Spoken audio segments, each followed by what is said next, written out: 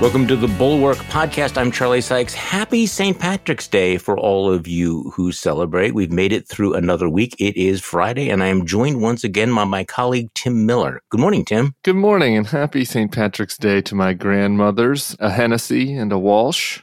You know, I've got some Irish there on my maternal side. Well, I have no Irish, I don't believe, but my wife has dual Irish and American citizenship, so the Reardon clan is celebrating. Just my caution, if you live in the upper Midwest or in Wisconsin, today is not a good day to be out driving on the road with people who started drinking the Jamesons at about, 9 o'clock? So, Tim, just want you to know, this is going to be a very serious podcast. This might be an alarming podcast. It ought to be an alarming podcast, but I have a present for you. Oh, I love that. I specifically have a present, but you're going to have to wait for it. Oh, no. You're going to have to defer the gratification to the end Charlie, of the that's podcast. rude. I don't like yes. that. I don't like surprises. It's a gift. Maybe it'll be a surprise, but it's at the end of the podcast. Look, there's a lot of things going on today, including, the hot buzz that the New York indictment of Donald Trump is going to come down today. Let's defer that just for a moment. I do have some thoughts on that. I know that you have some thoughts on that.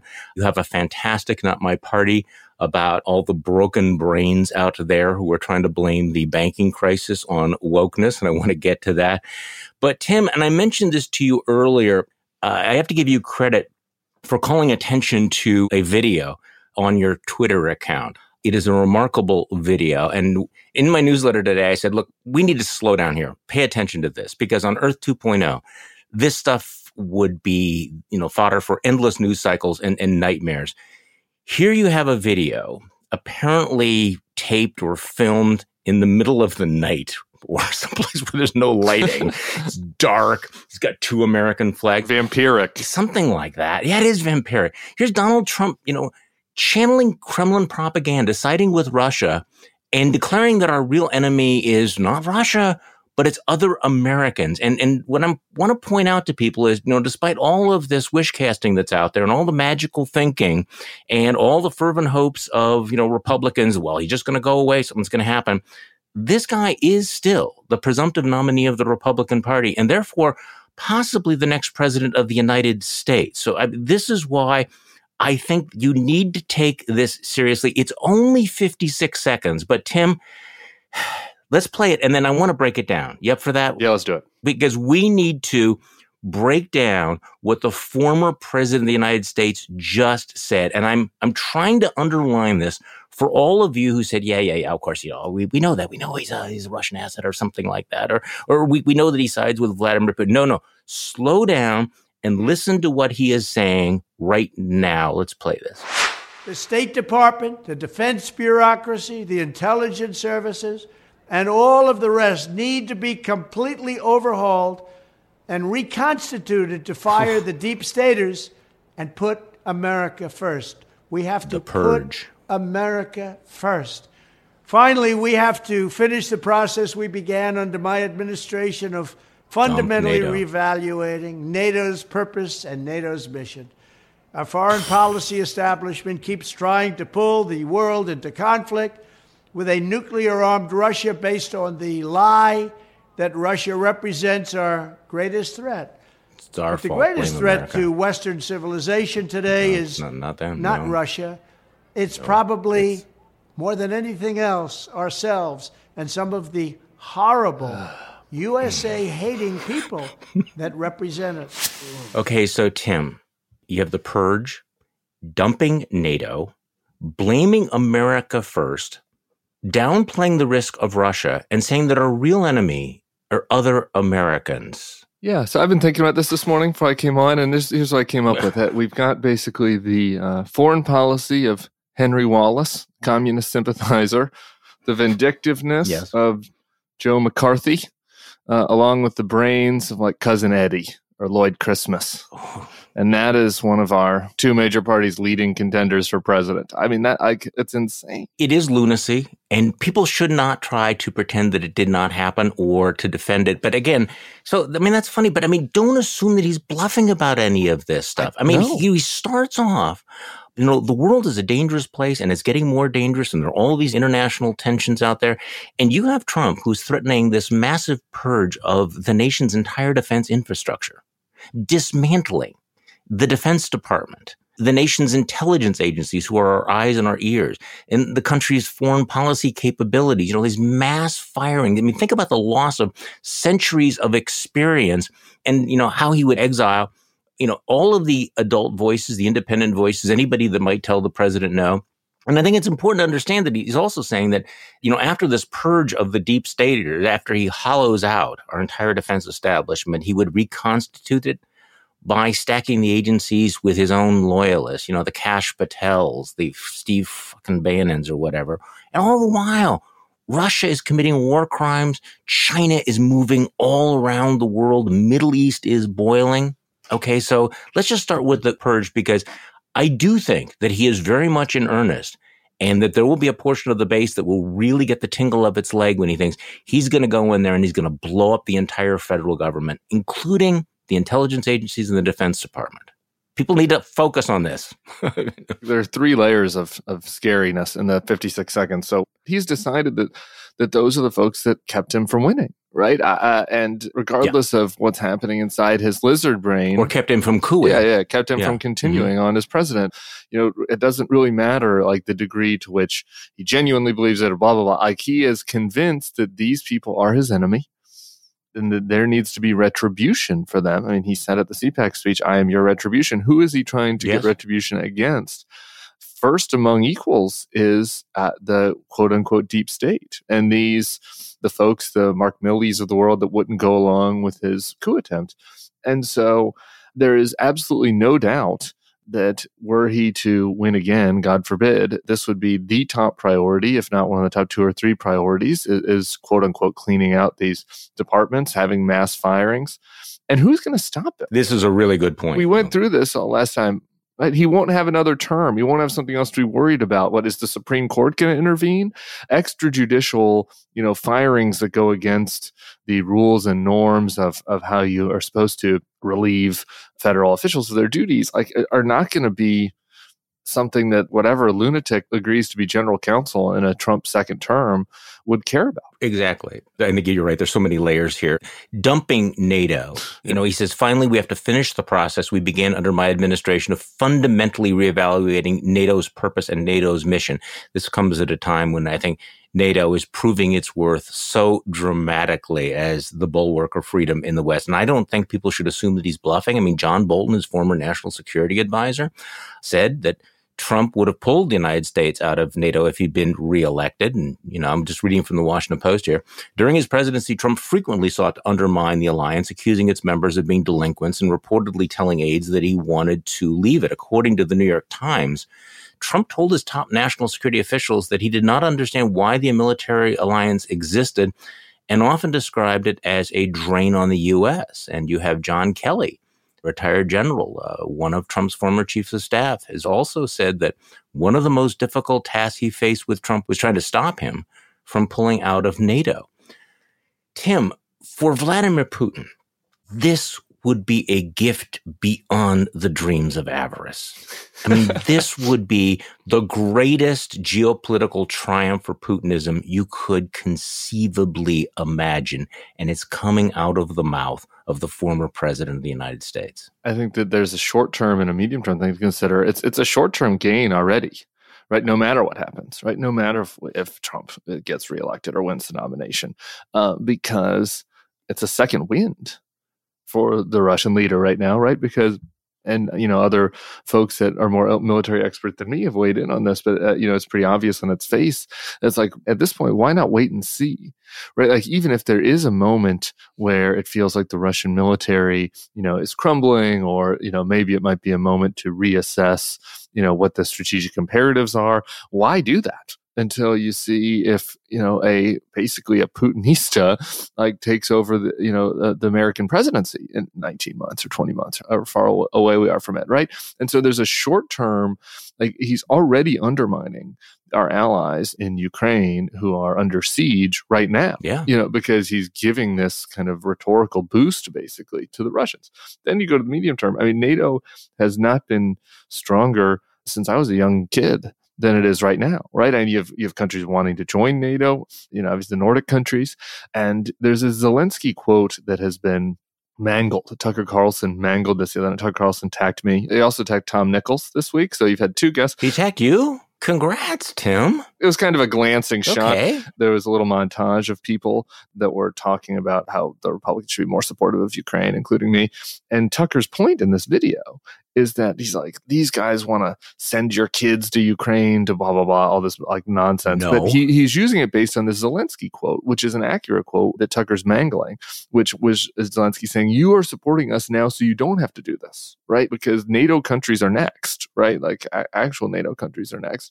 And so from a security standpoint, it is abundantly clear that a strong NATO right now has really been a useful deterrent in both supporting Ukraine, but preventing, further incursion from Russia. And so it is just an absolute, complete misunderstanding of the security situation that's helping Russia in the short term and the medium term.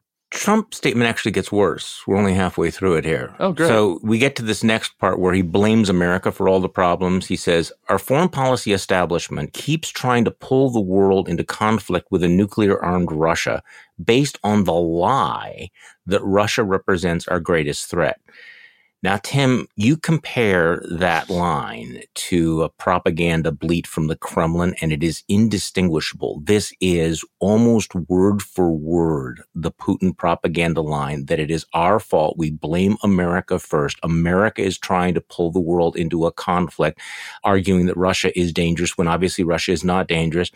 So we're the warmongers. We're trying to foment World War III. It's the United States, not Vladimir Putin, who's risking nuclear war. And so, of course, mentioning his nuclear, we should be deterred by that. We should be afraid of all of that. Well, he's downplaying the danger. So you have the blame America first thing, which, by the way, Ronald Reagan would roll over in his grave as would Gene Kirkpatrick. But here's the nub. And here's the thing that I think that people really need to understand. That when Donald Trump says the greatest threat to Western civilization today is not Russia, it is probably more than anything else ourselves and some of the horrible U.S.-hating people that represent us. He's not just siding with Russia. He's saying that we shouldn't fear Russia. We should fear other Americans. Our real enemy is one another. I mean, this is kind of the essence, trying to foment this division. Is there ever been a president of the United States, and I'm including even people like Richard Nixon, who have turned Americans against one another as viciously as this? Yeah, Andrew Johnson, maybe. You're going back to the Reconstruction era, right? In order to do that. And this is the other thing. There's the old line about Trump that you should take him, seriously, not literally. That was obviously ridiculous always, but there was like an iota of truth to it, right? Like Trump is too stupid to want to actually literally do some of the things that come out of his mouth. Mm-hmm. That's not the situation here. Any assessment of Donald Trump and MAGA, really, of the broader MAGA world. And I can tell you this from going to CPAC, going to the Turning Point USA conferences that I've written about. These folks are animated by their resentment and grievance and hatred towards you and me, the mainstream media, the liberal elites, broadly defined, wokeism, which we'll get into, black and brown Americans, right? Like that is their animating hatred. Trump is dead serious about that. And if he were to become president again, absolutely, his number one enemy, the number one person that he would try to snuff out are his domestic foes. And he does not see Russia as an enemy. He does not see defending Ukraine as in our interests. Probably if you asked him to just spit out like who he would rather see win, it's like the old Tucker Carlson quote, like, I guess I am rooting for Russia. You're right. He would be. That is not just like resistance nonsense, right? That is a very clear-eyed assessment of Donald Trump's words and actions.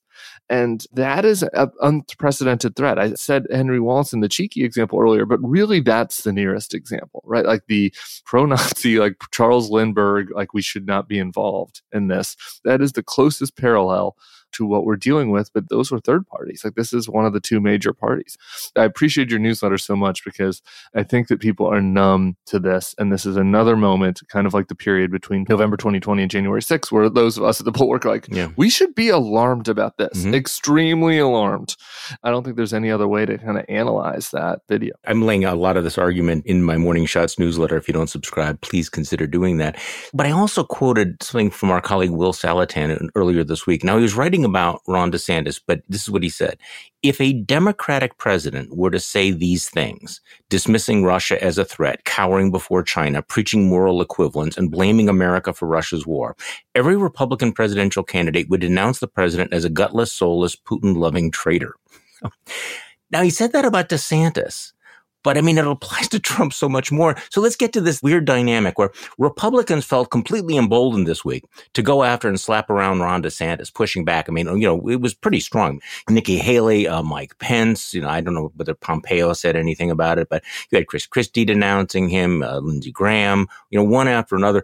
They're willing to go after DeSantis, but so far they haven't really been forced to come to grips with the fact, wait, DeSantis is just simply mirroring and echoing Donald Trump. If you say this about DeSantis, you're saying, the same thing about Trump, but they're not willing to go after Trump yet. When Trump, I think, is several steps to the, Putin side of even Ron DeSantis. Is that ever going to change? Maybe. This would be the moment for it, right?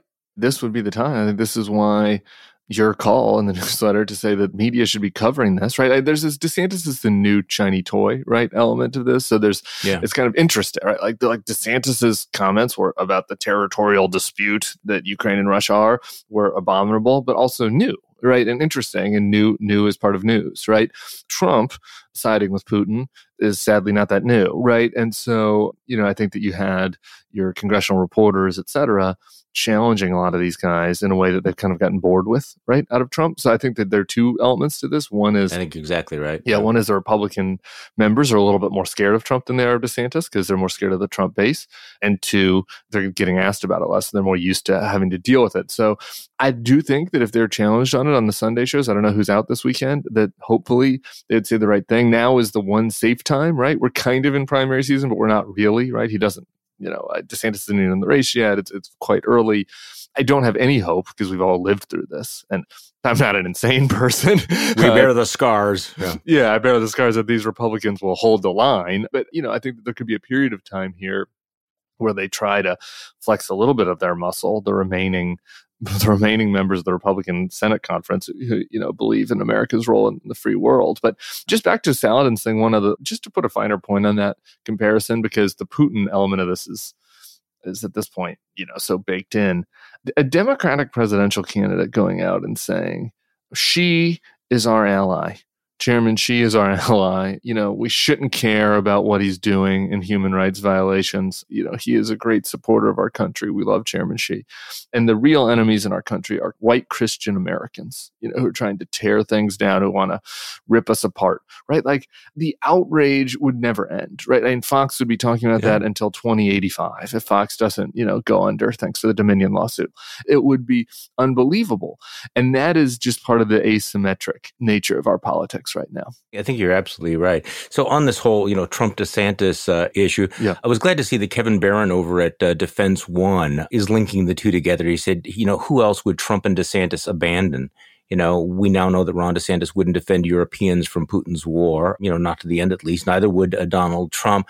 Why then, he writes, should anyone, especially their hawkish fellow Republicans, think that if elected president, either of them would defend Taiwan from China? Of course they wouldn't. Their reticence to commit arms to stop an invasion on NATO's borders invites even more unsettling questions. What about Australia? What about Japan? How about NATO's eastern countries?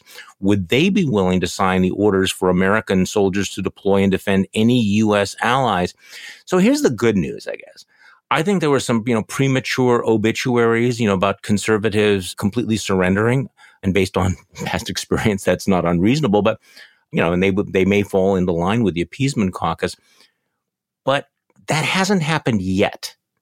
It has not happened at the moment, and there still is a pushback. Maybe there is that still recessive gene of, peace through strength Reaganism, but it's a fight worth having as opposed to just surrendering. And it's very, very important that this debate takes place in the Republican Party, because if it becomes a Democrat versus Republican, red versus blue thing, then our foreign policy is going to always be on a knife's edge, and we will never be trusted in the world. The basis of American power and credibility is the fact that our foreign policy has bipartisan support. And I cannot stress enough that if the Republican Party completely goes isolationist, we just simply cannot rely on the Democrats, to be the defenders of the Western world alone. They can't do it alone. This is an internal fight really worth having among Republicans. Who would have thought 10 years ago that it'd be the Republicans we'd be worried about on this front? 3 cheers for the Uniparty, by the way. I'm always a big fan of the Blob and the Uniparty. I think that on the China point, the defense one, it is exactly right. There is no reason to believe that Trump or DeSantis would do anything to try to help defend Taiwan. And I think that right now the Republicans get a free pass on this to be butch, to butch up their China rhetoric and talk tough because there's no actual need to do anything. But I just don't know how you can live through this Ukraine situation and think that, these guys would be really stalwart on Taiwan. I mean, there's no consistency to it. It doesn't make any sense. It would make no sense. I am also, like you, encouraged by the number of Republicans that said something. There were like 9, 10, 11, 12 that went on the record against DeSantis. That's not nothing. That is not nothing. I would rather them be there than not. Mm-hmm. I do think that many of them are also either fooling themselves or fooling us about what the party's actual stance is about China and Ukraine.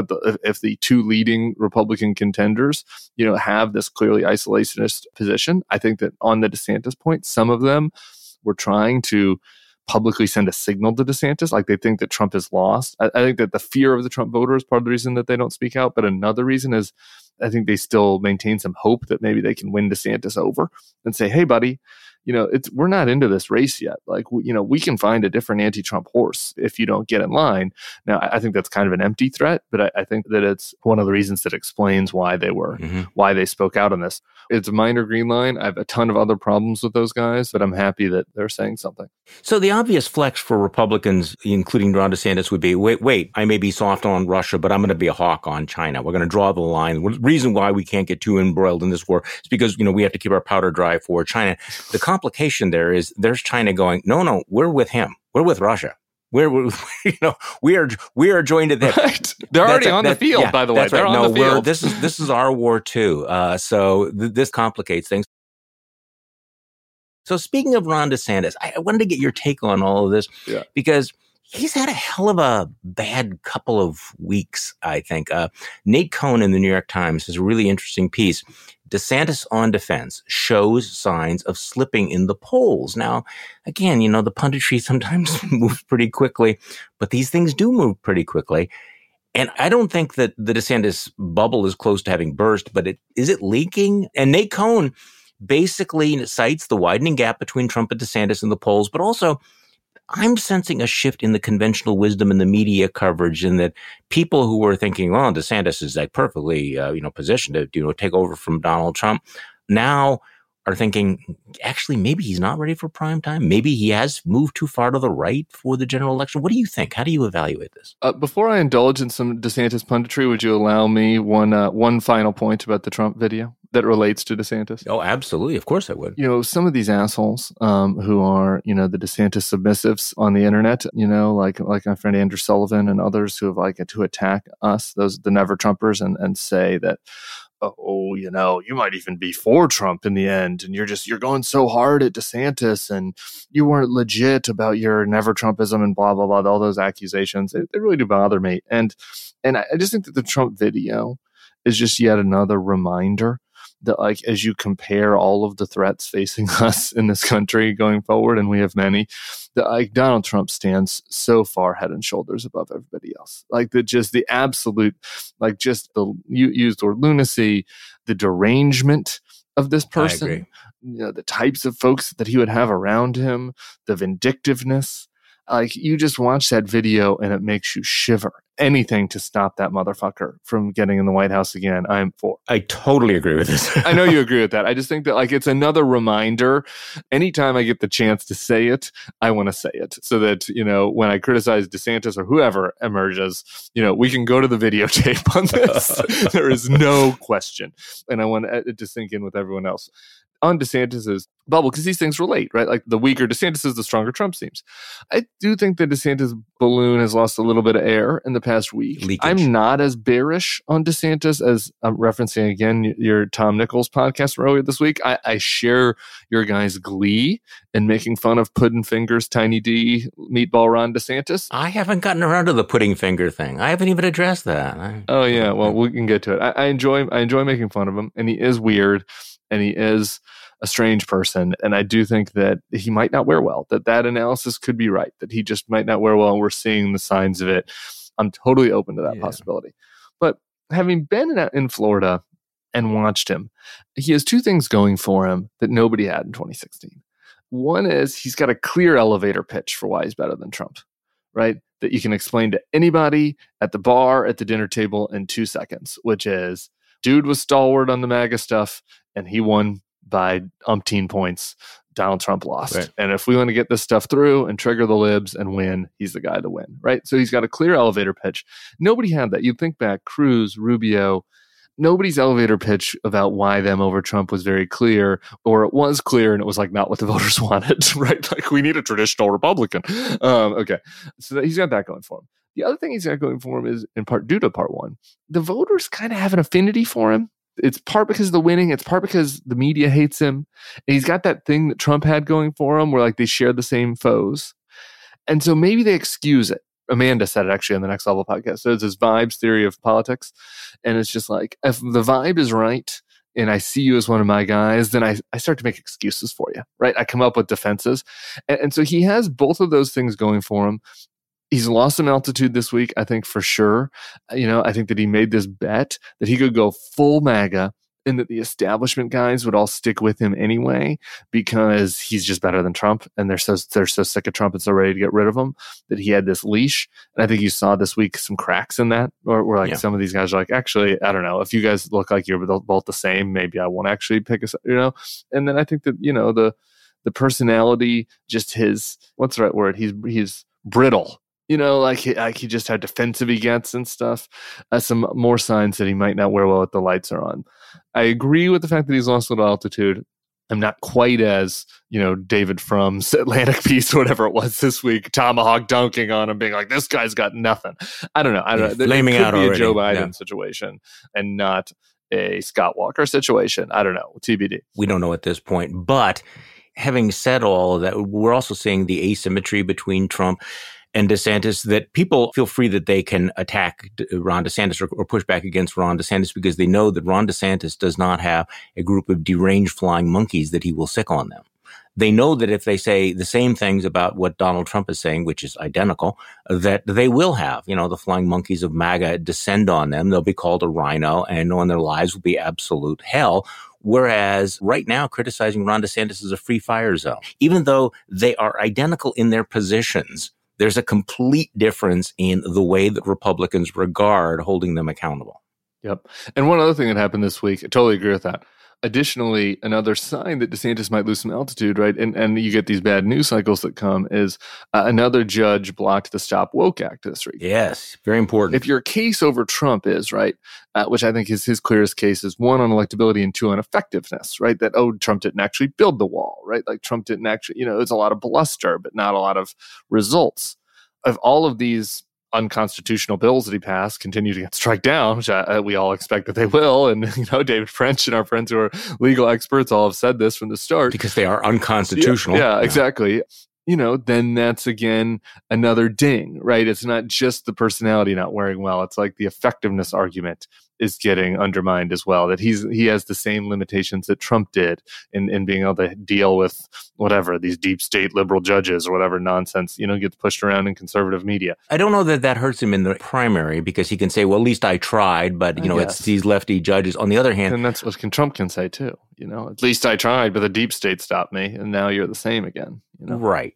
And I'm reading this New York Times story about the latest textbook revisions that are going on in Florida because people are trying to make, it's embarrassing. It's beyond parody, taking the Rosa Parks story and removing any reference to the fact that she was asked to move from her seat on the bus because of the color of her skin. You take her from being a hero to being a stubborn lady. If you read the thing, it's like crazy. Like you make her the villain of the story. It's like, now why wouldn't this lady get out of her seat? Like, why is this in my history book again? I don't even understand. Was it last week that DeSantis held a press conference to sort of push back? I am not banning all these books. Which is a recognition that this is a vulnerability. This is not playing well. It might play well with the MAGA base, but I'm sitting here in Ozaukee County, in Wisconsin. We were one of the WOW counties, used to be overwhelmingly Republican. We used to be among the most conservative counties in the entire state. I just read an analysis by Craig Gilbert, former reporter for the Milwaukee Journal-Sentinel. about my county. Again, keeping in mind that Ozaukee County used to be one of the most stalwart Republican counties. Right now, if you just looked at the, number of conservative votes coming out of Ozaukee County, we're now down in the 40s. There's 72 counties in Wisconsin. We're down in the 40s. We are below average now in Wisconsin counties. A lot of rural counties are much redder than we are. These kinds of issues, I look at them and I go, okay, so in a general election, how does Ron DeSantis play in Ozaukee County? How does he play in my hometown of Mequon or in Brookfield, Wisconsin, in Waukesha County? How does it play when people go, look what he's doing to your kids' textbooks, and he's doing all of these things in the name of freedom? And I think that people are going to call bullshit on that at some point. Yeah. And I think that there's some symbiosis between his general election electability argument getting dinged and his primary argument, right? Because that's one of the cases he has against Trump. And if DeSantis's number starts to mirror Trump's number in all the general election polls, because of all of a sudden people start paying attention to him. And these Ozaukee County voter that you're talking about, the person that might have been the Romney Biden voter or whatever that is telling pollsters he's going to vote for DeSantis, now starts learning more about him. And it's like, oh, wait, okay, we're going to have a 6-week abortion ban. And he doesn't want, fifth graders to be able to be aware that gay parents exist. And he doesn't want people to talk about Rosa Parks and constitutional care. And you just go down the line and all the, oh my God, we're getting rid of the liquor license over drag queen story. The hits keep on coming that DeSantis ends up seeming like indistinguishable from any other MAGA Republican. Then again, now you get back to the primary voters and it's like, Trump is my id. Trump's the guy I liked. I was only going to vote for this guy because I thought he was going to be more electable. But now I watch him on the stage and he has no personality. He has negative charisma. The polls aren't any better for him, right? Like all that stuff could add up and be a vulnerability for him, even in the primary, not just the general. Agree here. And I don't want to rain on anyone's parade.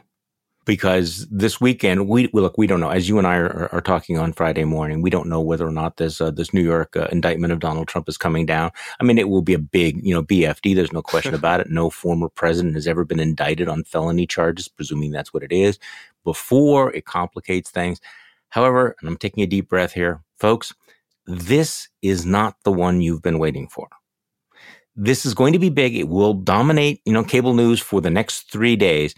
But this is not the big one. This is actually, I think, the one that is probably the weakest legally. I think it's great. I think it's good. I want to celebrate. I will have some Irish whiskey tonight. I want to make that clear. I am glad that we're establishing the principle that no one is above the law, not even, a former president who boinked porn stars. Did I actually say boinked? Yeah, I did say boinked. I said boinked. I don't know if that's what the kids are calling it these days, but what would they call it? I don't even know. I always want to keep up with the kids. It's a great question. I was about to say that came out of my mouth, and I was like, I don't know. Back in my era, now that I'm a geriatric millennial, we'd say smashed. We'd say smashed. I missed that whole era. I'll put that as a question on the Snapchat show for next week. What's the slang for boinked among 17-year-olds? And I'll report back on next week's podcast. Okay, thank you. I appreciate that. I think the legal case is going to be complicated. I think that clearly Donald Trump is going to try and his folks are going to weaponize it to rally the base. Well, they'll do that anywhere. But just in terms of the one you've been waiting for, I think Georgia is bigger. What Jack Smith is doing is exponentially bigger than Georgia. Your thoughts? I don't even know if I have anything to add. Okay. I'll be gleeful, totally gleeful, but I completely 100% agree with your analysis. I guess the one other thing I'd add is just going back to the old videos, there will be a little bit of his lying about the Stormy Daniels thing was just so bald-faced, right? That I'd kind of forgot that even as president, he was lying, that this was not even just in the 2016 campaign. Like he was at the Resolute desk, like signing these payoffs, and he has lied to reporters about it in Air Force One when asked about it in a gaggle. So there's some minor points there that you kind of get to refresh people's memories about his mendacity. But just broadly speaking, I totally agree with your political assessment. So let's talk about wokeness and the banks. And please don't just hit the button when you hear the word woke here, because Tim has an absolutely fantastic Not My Party where you talk about this. How do you even describe it? This sort of orgy of, it's all about wokeness, that why we had to run on the bank, It's a mind virus. Every accusation is a confession, and they say that the wokes have a mind virus, but these people have a mind virus. They're just obsessed. Their brains have broken to such a degree they can't think of anything else to say. Well, that's it. I mean, they can't define it, but basically it's become shorthand for, everything that we don't like, anything that we possibly don't like. It's kind of that Christopher Rufo thing that I'm going to get people thinking, anytime they hear anything about race that makes them uncomfortable, I want them to think critical race theory. And now they've moved on to wokeness because critical race theory had too many syllables in it or something like that. Look, there is a problem out there with smug conformity. I mean, if you listen to the law students at Stanford, the way they behave, you don't understand. It's out there. But what's happened is it's become absolutely absurd. It's almost become, what is the term that Ted Lasso uses when he uses a word too much? Have you ever seen that when he says the word plan? I'm saying the word plan too much. I love Ted Lasso, and it's back on. I'm excited for the next season, but I don't know this reference. Thank God America needs it. He calls it semantic satiation. You say a word over and over again, and after a while you realize, I just kind of lost all of its meaning. I feel that way about woke. Okay, the banks are going down. It's woke. The problem with the military, it's the woke military. Our woke military could never handle the muscular military of Russia. Oh, wait. What? So wokeness with its one black did not take down the banks, right? In addition to to the frustration with the semantic satiation, that is hard to say. Yeah. There are two other just points on this bank thing. One is just the overt racism. You just have to say it. The Wall Street Journal editorial board is always the thing that people fall back on, which is like, there's these Wall Street editorial board Republicans. They're the normal ones. They're the normal ones. Yeah. Putting in a column in the Wall Street Journal editorial page that the board makeup, the fact that SVB was so conscious of adding diversity to their board that they added one black, one LGBTQ plus, and 2 veterans was maybe one of the reasons that explained this is absolutely insane. This is supposed to be the financial paper. Like, it's supposed to be the place where you go to for financial expertise, and you're going to blame this on the one black? Like, does this guy not have an editor? If you see the word one black in a column, maybe that's a time to just let your wife or husband or whatever read it, vet your column before it goes out. So there's this overt racism to it. And you see it on Fox. You see it with DeSantis saying that they're distracted by diversity and inclusion. There's no other way to describe it besides racism. But the other part is this kind of melancholy part for us, the former Republican types, however you want to define us, is like you could make, and this is what I wanted to put in Out My Party, you could make, and I think people could disagree, a conservative argument for why Biden does share some responsibility for this, right? Like that the bank screwed up by making these stupid investments in the bonds, but part of the reason why the interest rates went up so high is because we juiced the economy too much. And we spent too much money on stimulus. And so interest rates went up, and this bank had made a bet against interest rates, and they should have hedged and they should have been smarter. But that led to this collapse. Yeah, see, my eyes are glazing over. Oh, I'm talking about, the return on bonds and then the... Right. Yeah. So now people are bored, so they don't talk about woke. There's this great Larry Summers, Jon Stewart exchange. Actually, I was just watching before we came on, where Larry Summers is making the conservative argument, like the actual substantive argument, not about SVB, but about inflation and why interest rates went up faster than they should have. And have you heard anybody make that? Nobody even they don't even try to make like actually a conservative economic argument for why this is a problem and why, liberal leadership has caused problems. It's just straight to the lowest common denominator, straight to the racism. But I think this is also, another indication of how much contempt they have for their own constituency and their audiences, because what they're thinking of, if I actually use these terms, these technical terms, and try to explain the relationship between interest rates and bond valuation, my people won't get it. They'll be bored. So I'm going to throw them, some Cheetos instead. And I mean, that really comes down. I don't want to do the good old days thing. We just really, I just can't imagine going to Jeb and being like, as someone who dealt with this, right? Like, I'm not an expert on this. Like, to go to Jeb after SVP comes down and say, hey, bud, we're going to put out a tweet from you that's like, we're going to blame the one black board member about this and say that they were distracted because of this. Like, he would look at me like I was insane.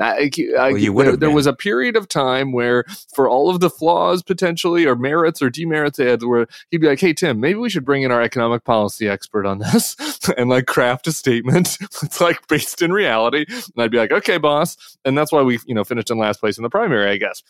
At some point, people have to make those kinds of arguments again, right? Maybe not. Maybe just good descend completely into idiocracy. We already have descended completely into idiocracy. The other day, rather snarkily, I suggested that Republicans, including Ron DeSantis, were sounding like a chat bot. Yeah, I heard that. I want to extend and revise those remarks because I think that if, in fact, they turned over their communications to artificial intelligence chatbots, their IQ would go up.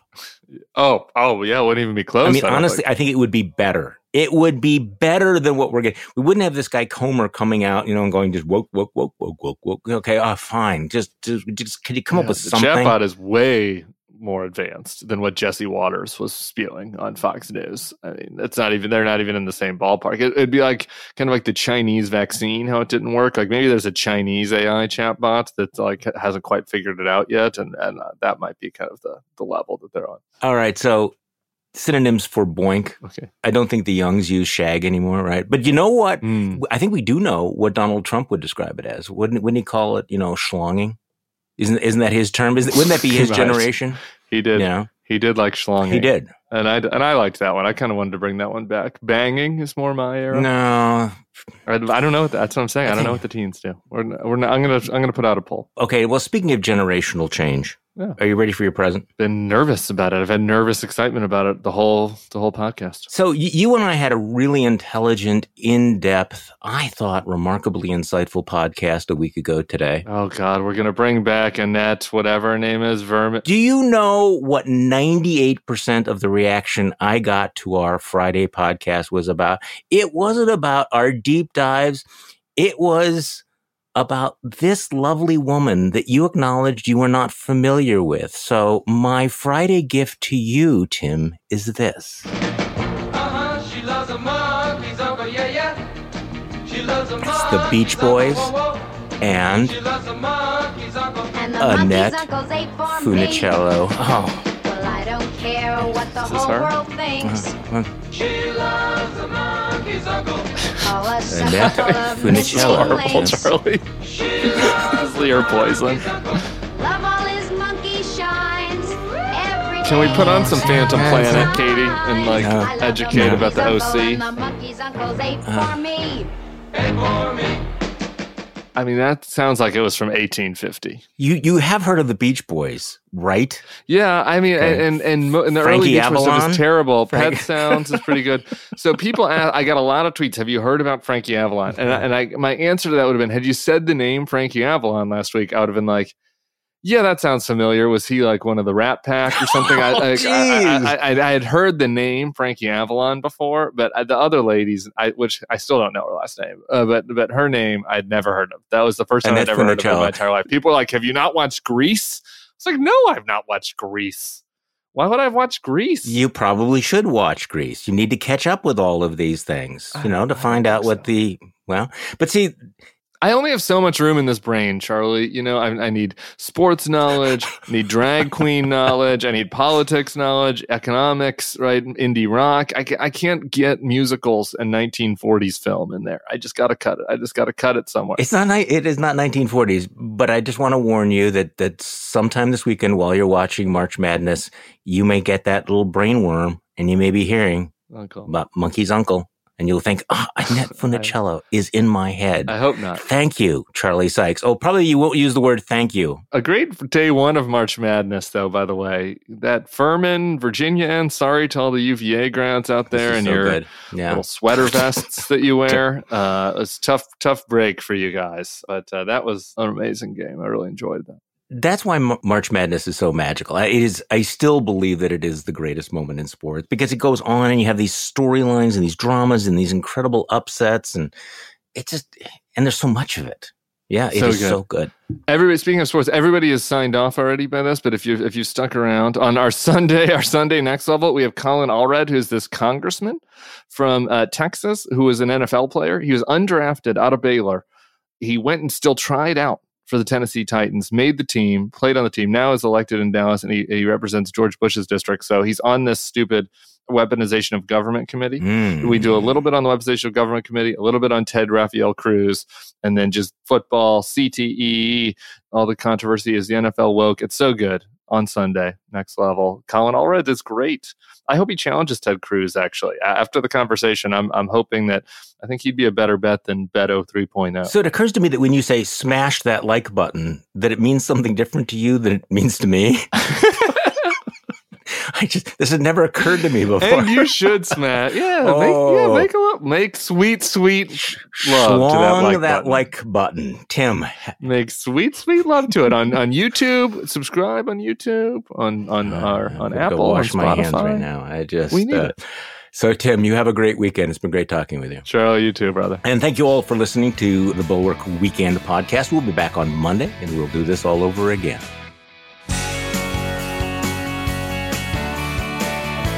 The Bulwark Podcast is produced by Katie Cooper and engineered and edited by Jason Brown.